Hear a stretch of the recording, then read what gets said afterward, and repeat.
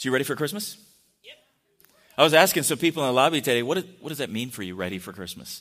Is that all the gifts purchased? Is it the decorations up? Are you ready mentally for Christmas? I know Pastor Jeremy was just mentioning not only that, we're almost at the New Year's. I don't think I'm ready for that. I'm kind of one of those people that kind of take it one thing at a time. And then once that thing's done, then I'll pay attention to what's next. But one thing about Christmas that's always amazed me is how we sing the Christmas carols, and a lot of times we just sing a couple of the verses. Have you noticed that? Yeah. Some of the verses we know, and then some of them we do not. And what I've also always been amazed by is, maybe you did this too, but like in high school and college, I was in some choirs where we sang all the verses. And I remember thinking, man, they really shoehorned a lot of theology into those verses. Have you ever noticed that? Some of them are so chock full of theology that you look at it and you think, man, if somebody just heard this, they would have the entire gospel story in a song, which was their intention. And I don't know if you've realized this, but words to songs you don't even realize. Have you noticed that? A tune will come on, maybe it's something from your childhood, or maybe recently, or maybe it's even brand new. And you realize, man, I already know the words to this. Our minds kind of do that. They lock into these things. But this song, I wonder if you've actually heard all the verses, first of all, but then also if you understand the words and what the author is really telling us. So I want us to take a look. We're going to put the words on screen, but this is the worship, but this is Christmas carol, O Come, Emmanuel. So we talked about Emmanuel. What's that mean? What's Emmanuel mean? God with us. That God himself is with us in the person of Jesus Christ. So let's take a look at this. O come, Emmanuel, and ransom captive Israel. Now we know that they were captive to the Romans, but they were also captive to their sin, which is us. That mourns in lonely exile here until the Son of God appears. Rejoice, rejoice, Emmanuel shall come to thee, O Israel. Now, I know some of you are probably wanting me to sing it, right? No, nobody's wanting that. Okay, it's okay. It's okay. But maybe in your mind you're hearing the tune. O come, thou Lord of might, who to thy tribes, talking about the 12 tribes of Israel, on Sinai's height, which is where they got the 10 Commandments, in ancient times didst give the law. Did you hear I did that? Didst. In cloud and majesty and awe. You know what that refers to? When they were hearing and getting the 10 Commandments, and then as they went through the wilderness, God was present with them in this cloud that would lead them during the day, and then a pillar of fire at night. He was there with them. O come, thou rod of Jesse, talking about David, King David, that Jesse was his father. Free thine own from Satan's tyranny, from depths of hell. Does this sound like Christmas still? From depths, did you guys sing this verse with the kids? Okay. From depths of hell, thy people save and give them victory o'er the grave. This is powerful. This is powerful theology. This is what Christmas is all about. This is what the gospel is all about. O come, thou dayspring, come and cheer our spirits by thine advent here. Now we're going to talk more about dayspring in a minute, but thine advent here. Now growing up in the Assemblies of God, I had friends in more traditional churches that would talk about Advent, and I had to look it up. I remember the day I looked it up and said, oh, Advent means Jesus coming. So when they celebrate the Advent, they're celebrating Christmas. And I'm like, why didn't they say Christmas or Jesus coming? But Advent is a really formal term. So if that's the Advent, what's the second Advent? The second coming of Christ, right? Which we're hoping to see soon. Okay, so, O come thou dayspring, come and cheer. Our spirits by thine advent here. Disperse the gloomy clouds of night and death's dark shadows put to flight. O come, thou key of David, come and open wide our heavenly home. Make safe the way that leads on high and close the path to misery. O come, thou wisdom from on high, and order all things far and nigh. To us the path of knowledge show, and cause us in her ways to go. O come, desire of nations, bind in one the hearts of all mankind. Bid thou our sad divisions cease, and be thyself our King of peace. Isn't that our prayer? That we'd be done with divisions and we would be united in Christ. So today I want to take a look at Dayspring. You know the story about Zechariah and Elizabeth. They had no children. They were barren. Zechariah was a priest, and his order of priests would serve in the temple at probably usually be one time a year, one day a year actually even, depending on how many priests there were in the rotation. And on one of these days, as Zechariah was serving, an angel appeared to him. We find out later the angel is the same angel Gabriel that appeared to Mary. And this angel says to him, God has heard your prayers and your wife is going to have a child. Then he goes into detail and he says, this child is going to make the way of the Lord. And he tells him all these things. And Zechariah says, how can this be? And because of his lack of belief, he's unable to speak for the entire pregnancy of his wife. He comes out and people are wondering, first of all, what took him so long in there? And then they're asking him and he can't tell them. And so he's making motions and kind of explaining, I saw something in there and something happened and they don't really understand it. And she does get pregnant. And then as the baby is born, 8 days later, they go to dedicate him at the temple. And I love how people do this. A lot of families are like this. Like they say his name's going to be John the Baptist, John. And people are saying, but wait a minute, you don't have anybody in your family named John. And so they ask his mom. And so finally they look to Zechariah, who hasn't spoken in 9 months, and says, are you good with this? So he writes out the name John. And then he can speak. And when he speaks, he prophesies.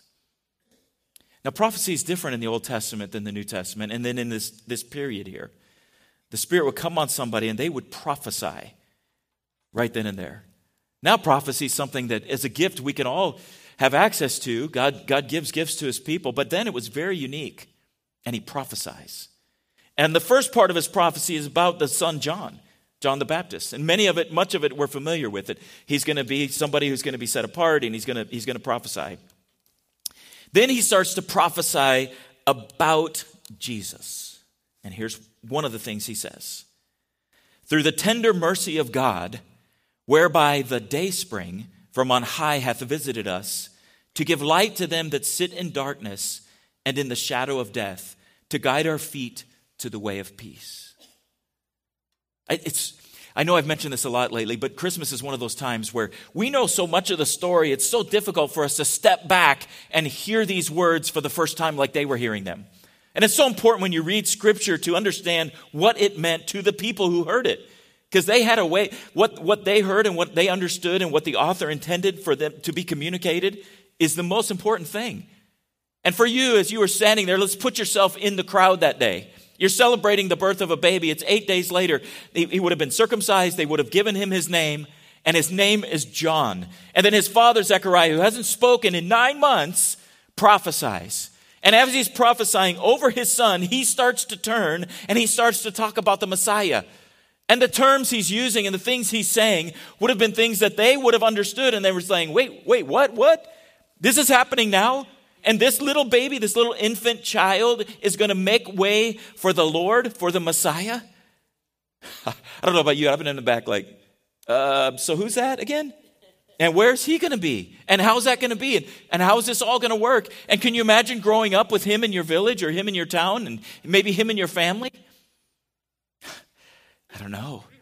Listen to what he said. Whereby, by the tender mercy of God, whereby the dayspring, that was a name given to Jesus. So let's talk about this for a minute, this mercy of God part. Through the tender mercy of God. I don't know about you, and I don't know your upbringing or where you've been, but different people have different views of God. Some people do see him as kind of an angry God that punishes and like a big mighty fist, and you make mistakes and he crushes them. Maybe things have happened in your life where they haven't worked out exactly right, or maybe it hasn't turned out the way you thought, or maybe you prayed for something and it seemed like an obvious thing, God, do this. I've had those conversations with him. I've stood at the bed of people who are passing or dying and said, God, if you would heal this person right now, there's an entire waiting room that would probably come to Christ. They would probably become Christians right now.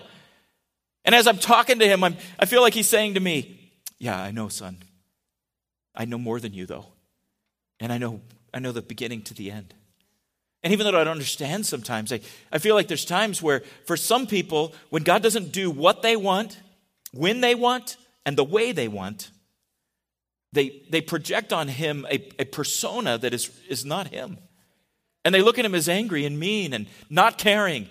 And somebody who didn't do what they wanted when they wanted, and it made so much sense in the moment. And they get this twisted view of who he is. Some people, on the other hand, speaking of Christmas, kind of look at God as kind of Santa Claus.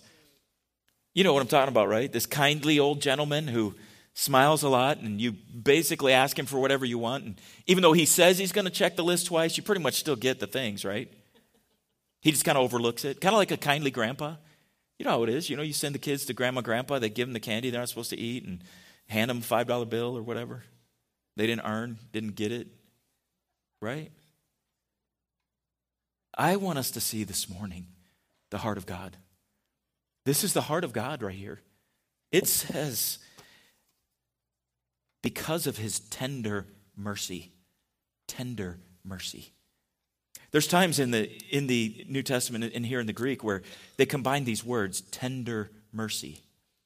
What's interesting about this particular phrase right here, if you dig into it, you could read it like this. It's God's action is motivated by a loving compassion. What they did is they actually took some words that if you were to read them in the raw Greek would not make a lot of sense in modern English. It literally talks about the inner parts of God's feelings. So if you get even deeper, it's talking about his inner parts, like bowels. It's weird. But I think you get that. I think we do. It's a visceral feeling. Have you felt that way before? Maybe the first time you held your child and you thought, I could never love someone like this before. And then you have another one and you realize you can. You love this one too. There's times where you feel something so deeply inside that it changes and moves you in ways that you didn't realize was possible. You're literally from the inside out, you're feeling this thing. And it changes everything. It changes the way you look at the world and everything. You're motivated from such a deep, deep, deep place. You could read it this way.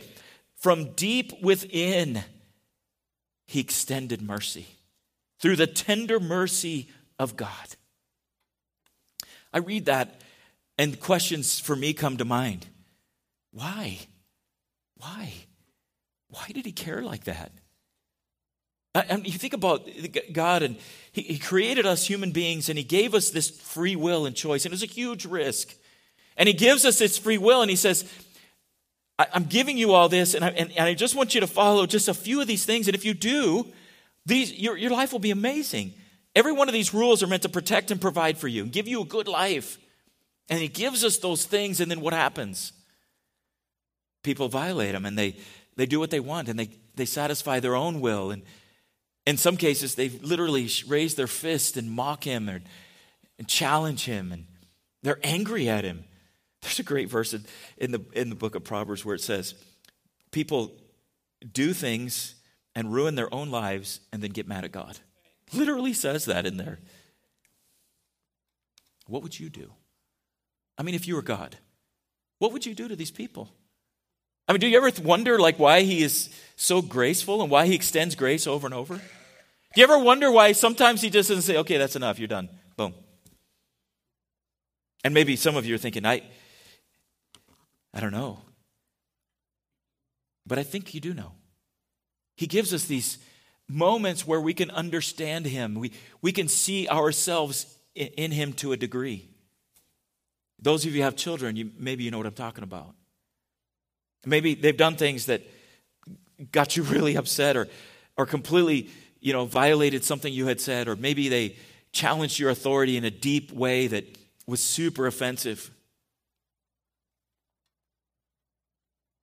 What do? Do you banish them? Do you punish them? Do you cancel them? Do you drive them away from your presence? Do you ever feel that love that comes from deep within and a compassion? and a desire to see them do well and do right. Maybe you've had a friend who deeply hurt you.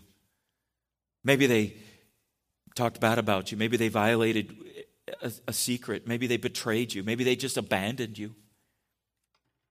And there's part of you that is angry, but then something deep inside values them and that relationship.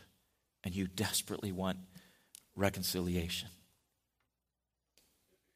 We'll never be perfect in that, but we also are not God.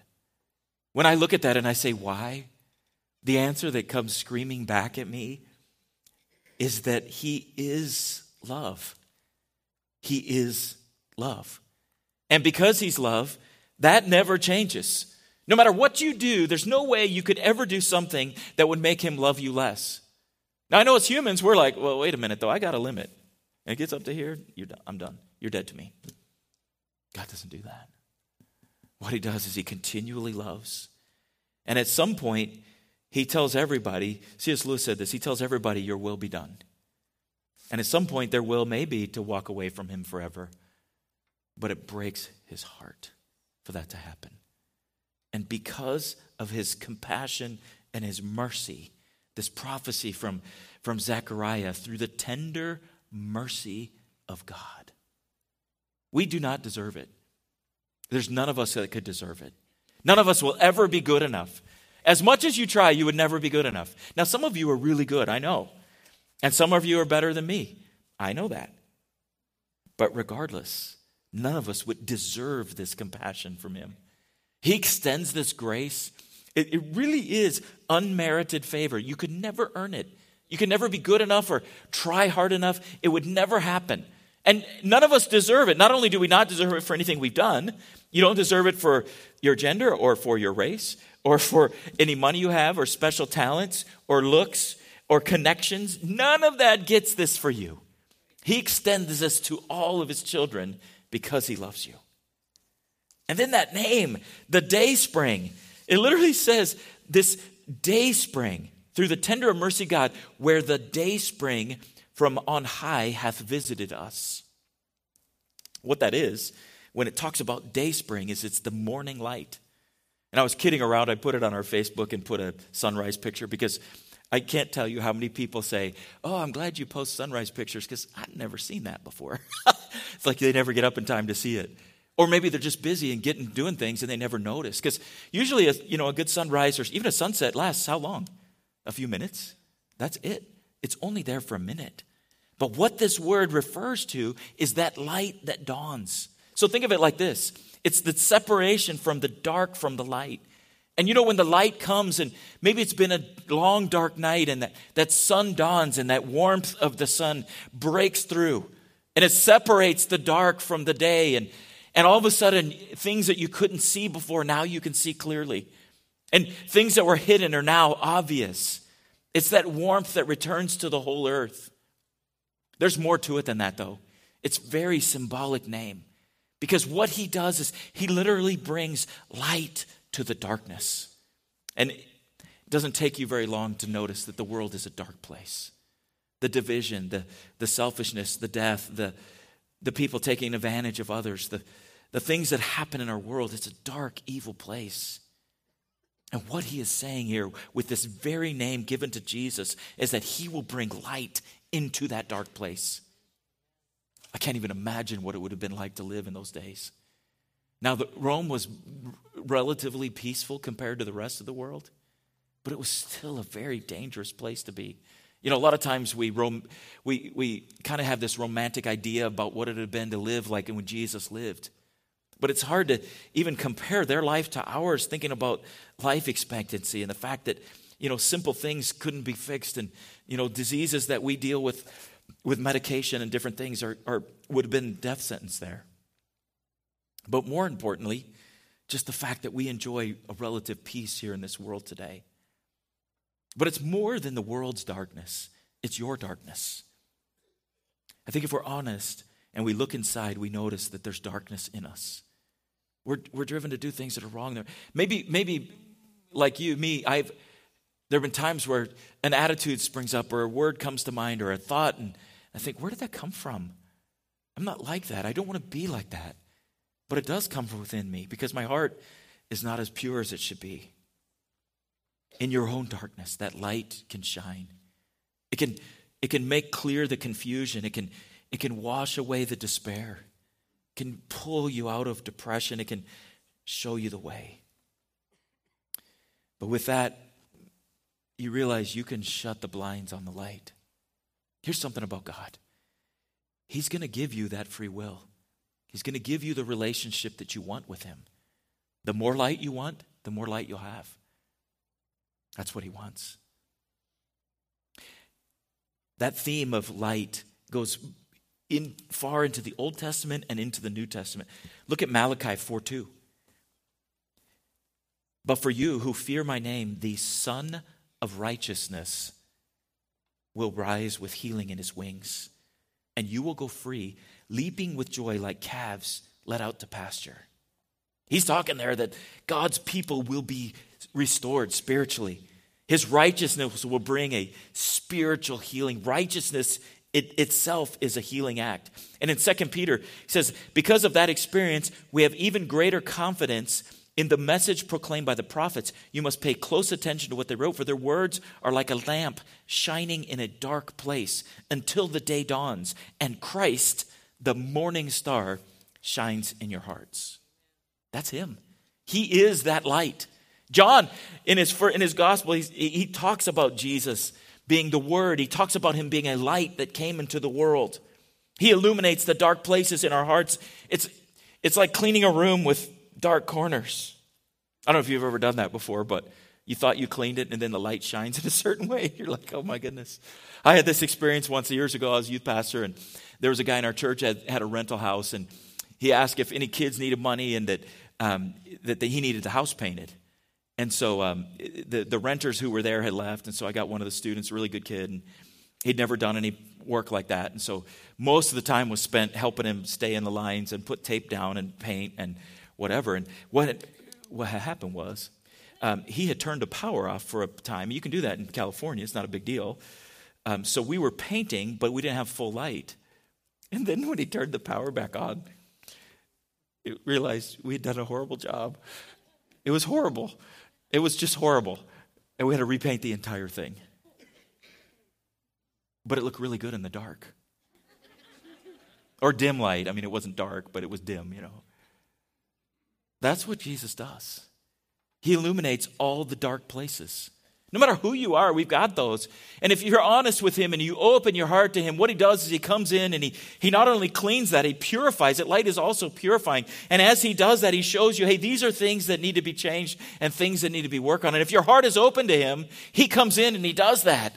And he does that out of compassion. That's who he is. So you've got this day spring, you've got the Son of Righteousness, you've got the morning star. And then in Revelation 22:16, Jesus calls himself, he says, I, Jesus, have sent my angel to give you this message for the churches. I am both the source of David and the heir to his throne. I am the bright and morning star. But here's the problem. Some things, they like the dark. They want to stay in the dark. It's just how it is. When I was a kid and we lived in the Philippines, we lived off base for quite a while. Our carport, we'd be at something, maybe at church or something, and come in at night. And I loved when this would happen. I always get up on the edge of my seat to watch it, because as we drove in the carport, it would be just completely pitch black. And then as the headlights hit it, all these flying cockroaches would go. And my mom would say, I am not getting out of the car. I am not walking out there. Some things like to be in the dark. Have you noticed that? There's some parts of our lives we don't want illuminated, and we don't want anybody to know. I think of it like this. If Christ were to come into let's just imagine your home was your heart, and you would invite him in. Maybe you've done this too, where you walk in and he's like, hey, show me your house. And you got that one room where you threw everything. You're in a hurry and you had a few things. You just toss them in there and you shut that door and you're showing him everything. You're like, yeah, not this door. Our hearts. When the light comes in, you can see everything clearly. He offers that freedom to the world.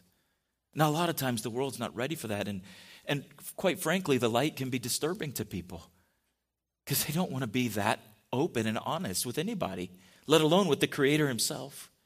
But he does that because he cares and he loves you. It's out of compassion. The third thing it says is that he will guide our way to peace. To peace. He gives you peace, and he guides you there. Notice that this time of year can be very difficult for people. He guides you to peace. I want to read to you the 23rd Psalm. I don't want you to quote it. I want you to just listen for a second. The Lord is my shepherd. I shall not want. I won't need anything. He makes me lie down in green pastures. He leads me by still waters. He restores my soul. He leads me in paths of righteousness for his name's sake. He leads you in paths of righteousness because that's the best thing for you. And it's healing and restorative. Even though I walk through the valley of the shadow of death, I will fear no evil, for you are with me. Your rod and your staff, they comfort me. You prepare a table before me in the presence of my enemies. You anoint my head with oil. My cup overflows. Surely goodness and mercy shall follow me all the days of my life, and I will dwell in the house of the Lord forever. Pastor Nick, if you could guide me up here, or join me up here. Here's the thing. You have to let him guide you into that place of peace. He doesn't force us. Because you can stay in conflict and you can stay in darkness. You can keep those things as part of your life. Or you can choose to let him illuminate that and work on and fix those things. You can choose that. You can stay angry. You can stay in unforgiveness. You can do that. Or you can turn down all that and you can let the light in. And that light, as it comes in, it will change everything. You can let him guide you into peace. I know it's a stressful time of year, and it's stressful for a lot of reasons. I mean, you're buying gifts, and you want to get the right one, and will they like it?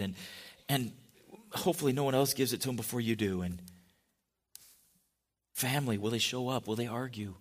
And are the decorations good enough? I mean, will people like them? Will they compliment? Will they notice them? Then you got to get the house ready, and maybe you've got to travel, and all the details that go in with travel. It works like this. The first thing you do is to let that light in. And when you do, it comes down to this. Will you have right relatedness with God? Will you allow that relationship to be pure and holy and clean? Will you let that light in? Are things good between you and him? Are you at peace with him? You choose that. How's your communication with him? How's your time together? The second thing is right relatedness with people. It's tough sometimes because you can't control them, you can only control you. But is that relationship right? And have you done everything you can to make it right? Forgiveness, grace, tolerance, giving, all those things. The next thing is you choose what to let in your spirit. Are you going to let it be filled with light? Again, you can't change others. You can change you. And you can determine what music comes in, what media comes in, how much your phone or TV comes in, other people. You choose that. The last thing is this. Jesus is the light, but then we spread the light with our attitude and our words and our actions and what we do, what we don't do. You let that light in, you let him change you, and then you become the light. I'm going to ask you to shut your eyes for a minute here. I do this because it gives us kind of a sense of privacy in a room full of people. And you watch it online, you can shut your eyes too. And I'm going to ask you just a couple questions. My first question is really the most important question you'll ever answer, and that is, have you let that light in? That the day spring came to change everything. But you have to let him in. And maybe you're here today and you've never really let him in, or maybe you're watching online and you haven't let him in. I'm just asking a simple question. Do you want to let him in today?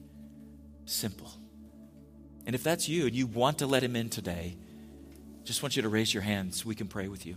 It's just a simple thing. If you're watching online, you can respond in the chat or email us. For those of us still here in the room and watching online, My next question is more of a rhetorical one, but I'm going to ask this.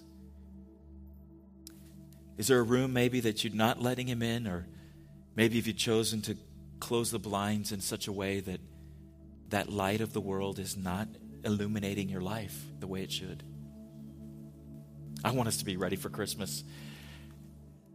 To me, the best way we can be ready for Christmas is that we have a relationship with God that transcends everything else. And it defines every other relationship.